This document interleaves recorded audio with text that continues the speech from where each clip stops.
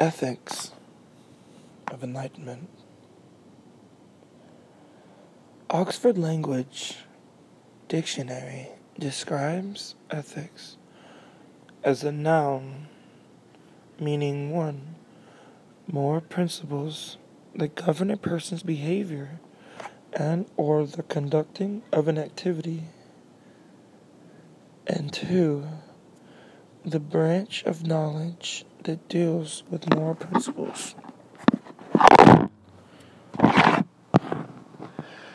And see, this is why I chose the title to be Ethics of Enlightenment.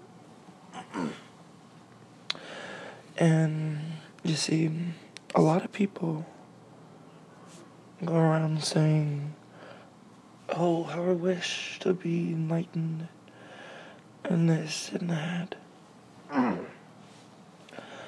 But not many people even care enough to inquire of the way of enlightenment or the mannerisms of such.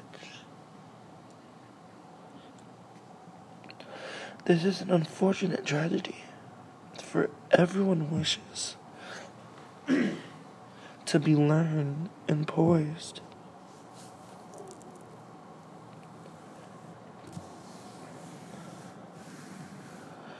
But only very few are actually willing to seek out the wisdom and actually put the knowledge in the creation. So many end at the inquisition of information, as if knowing of something will allow them the graces of its attainment. This is sadly not so, for it is not quite simple as to understand something, as to become something.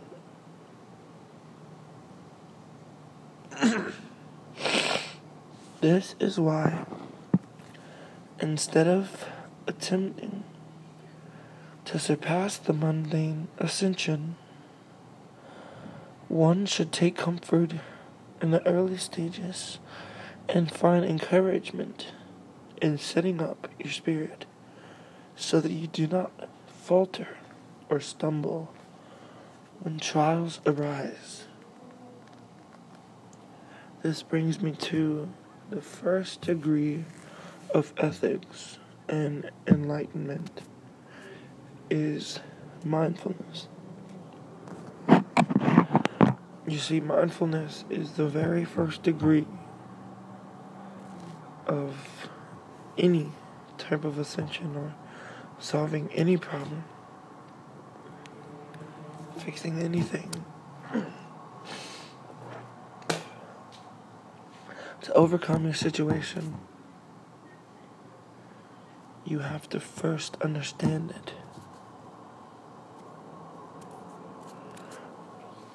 To conquer anything, you must have a well-based knowledge on what it is you wish to overcome.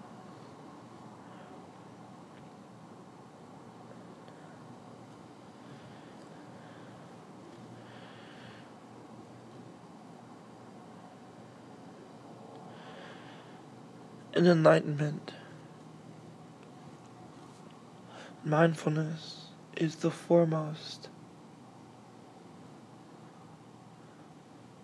the first and foremost important concept to grasp, because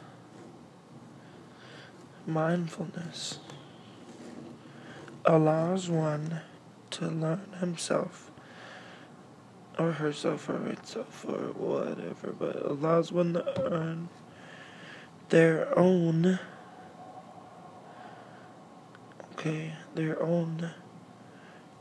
personal energy source through manifestation, the power of creation, and imagination.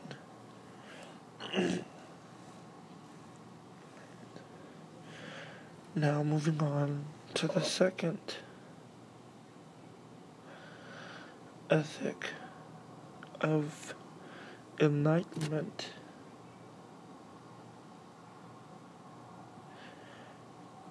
is versatility.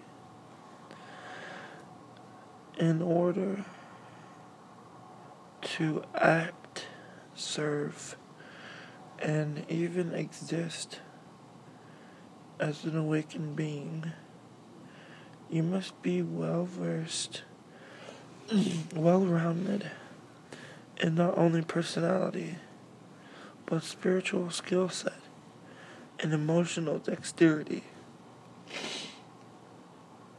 It is good for you to know not everything about everything, but enough about many things. Always seeking to learn more, to add to your repertoire of knowledge and wisdom. It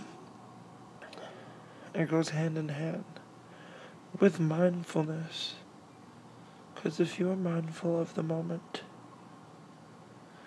you will begin to learn the lessons of the day throughout your day, in every situation that you encounter, good, bad, or neutral. There's a lesson to be learned, an experience to be gained.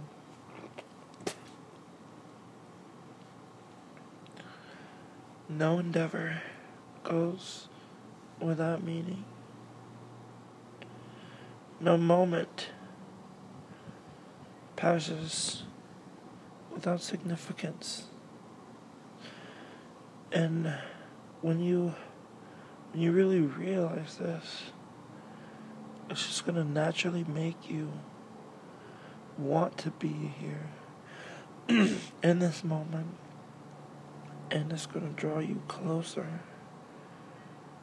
to the core of existence, the base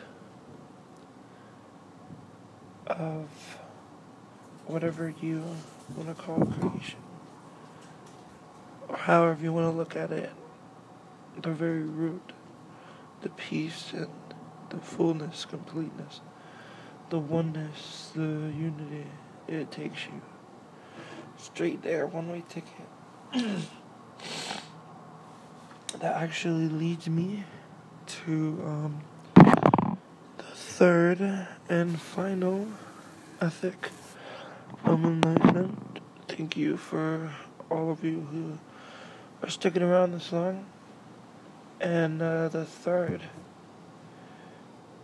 would actually be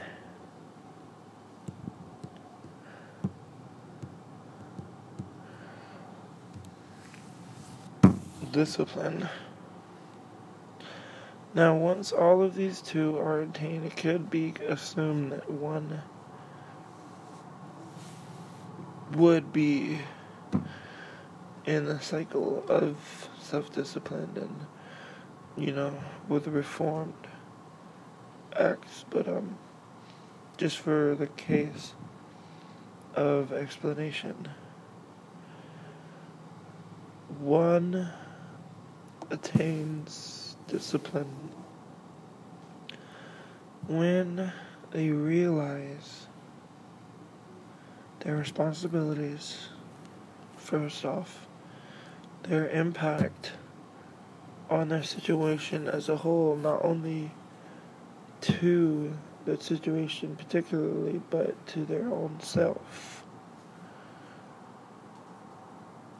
And that is when they develop that discipline.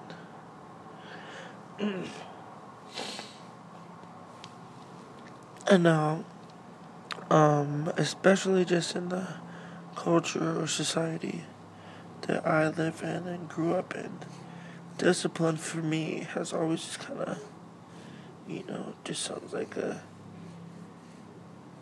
not a good word, it just